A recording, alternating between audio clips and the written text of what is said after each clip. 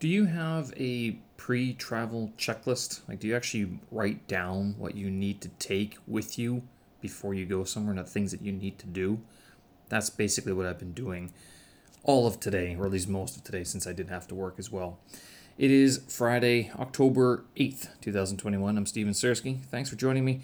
And yeah, this is my pre departure preparation.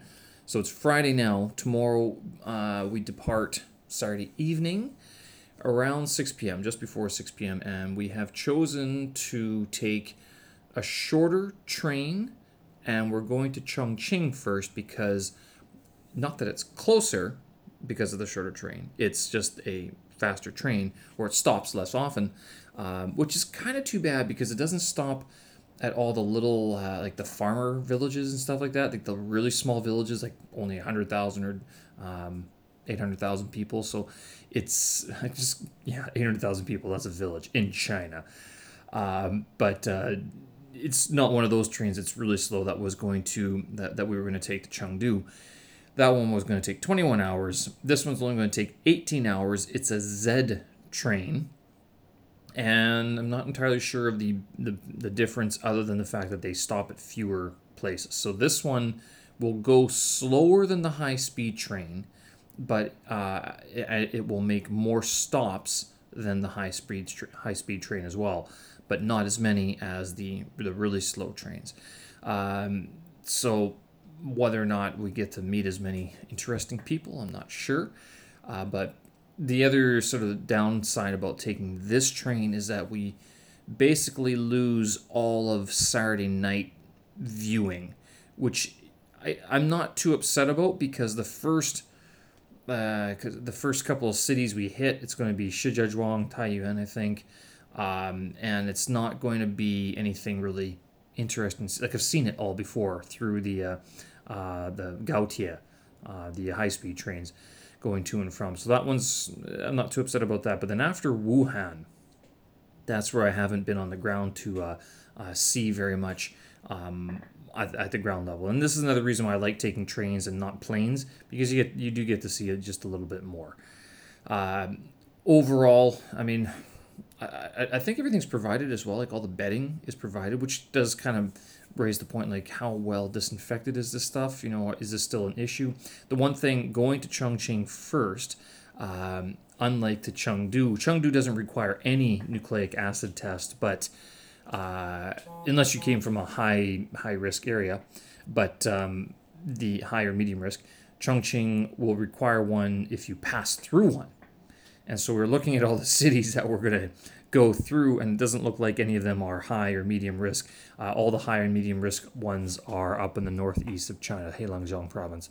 So we're going to be safe with that, so long as nothing changes within the next 28 to 24 to 48 hours, basically, which is good. We'll get to Chongqing first and do a little sightseeing.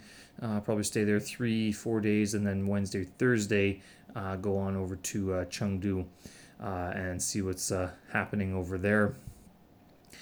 What do you take with you on a trip, especially if you're going in the same country? And it's kind of like if you were to travel to like Vancouver or Montreal.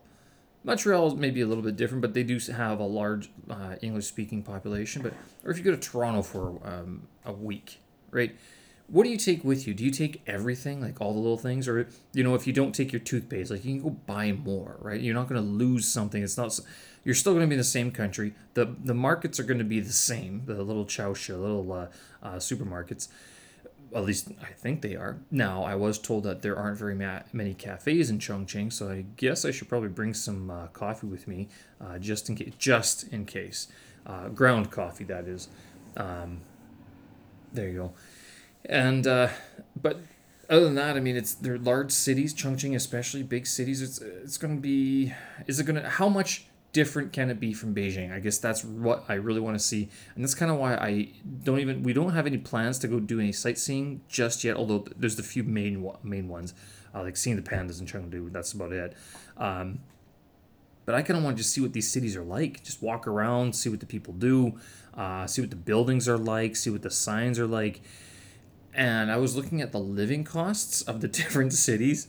Beijing Beijing ranks highest. I think like even Shanghai is, I think, still second to Beijing, but Chongqing is at the bottom of the list or very close. It's very cheap to live in Chongqing, but you're probably not making as much as you do in Beijing. But I mean, your apartment's only costing $500 a month for like what I'd be paying here, $1,000. It's half price in Chongqing and even Chengdu. So we'll see. It should be an interesting travel experience, an eye-opening experience. The next 10 days or so. I'm starting to think of it.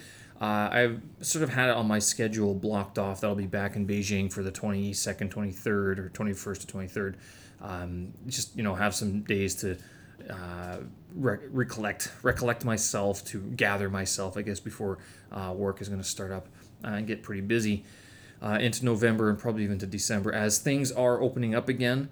I mentioned yesterday about the Olympics, how it's going to be a closed system, and today there is an article out that says they're not selling tickets to anybody outside of who doesn't live in China. So if you're not a Chinese resident, like if you don't reside here, you're not coming to the Olympics. So there, it's domestic tourism. That's what they're aiming for. It's all domestic tourism. Now whether or not they thought this through before, like they don't need the outside support or anything. Like remember, like Japan didn't let anybody into the Olympics out of this idea that they were going to stymie the flow of the coronavirus. I don't know. It seems a little odd that they would do that and allow all the domestic or like the people who reside here to go in, but then not have outsiders in. But I see that even getting to China, there's one, like every country I think is allowed to have one international flight to China, or is it every airline? I can't remember which one it is, but it's not many people are coming into the country except for the people who actually reside here normally, which just raises my eyebrow just a little bit. Not gonna lie. Anyway, the train ticket will cost about $80 Canadian, so it's about $55 American, I think.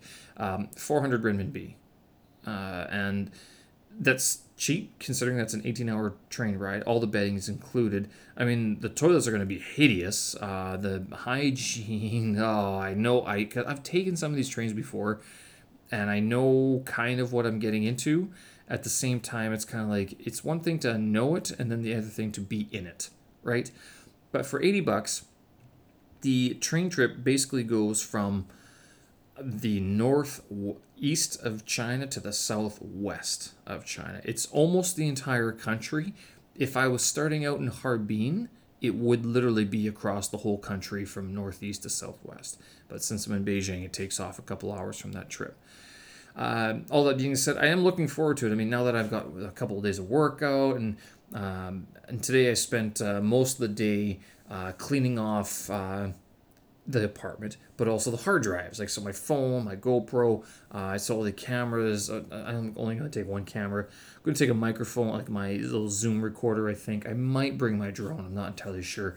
But yeah, so things like that, just cleaning up hard drive space, making sure everything's like backed up, and anything that really important is easily accessible from away from my main station, basically, which is, I guess most people do this, right? Yes. Yeah, and then of course today, I mean, I was just cleaning my apartment because I don't know about you guys. Like, do you like to leave your apartment just go and not have it clean when you come back? And I don't want people coming into my apartment cleaning stuff when I'm not here. So today I spent some time cleaning up the place, did a bunch of laundry. I like having it all similar to like a hotel room if I were to walk in once I return. Similar, but of course it's not going to be, because it's going to be my own filth that's still around the place, my own junk that hasn't been cleaned up, right?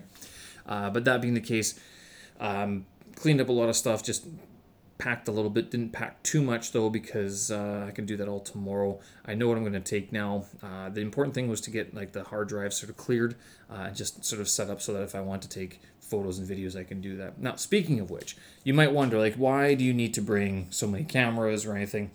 First of all, I'm trying to minimize the amount of stuff I'm taking. So I've already decided that I'm only going to take 2 t-shirts, and I think I'm going to buy one of those touristy shirts, like I heart Chongqing or I heart Chengdu or something like the pan.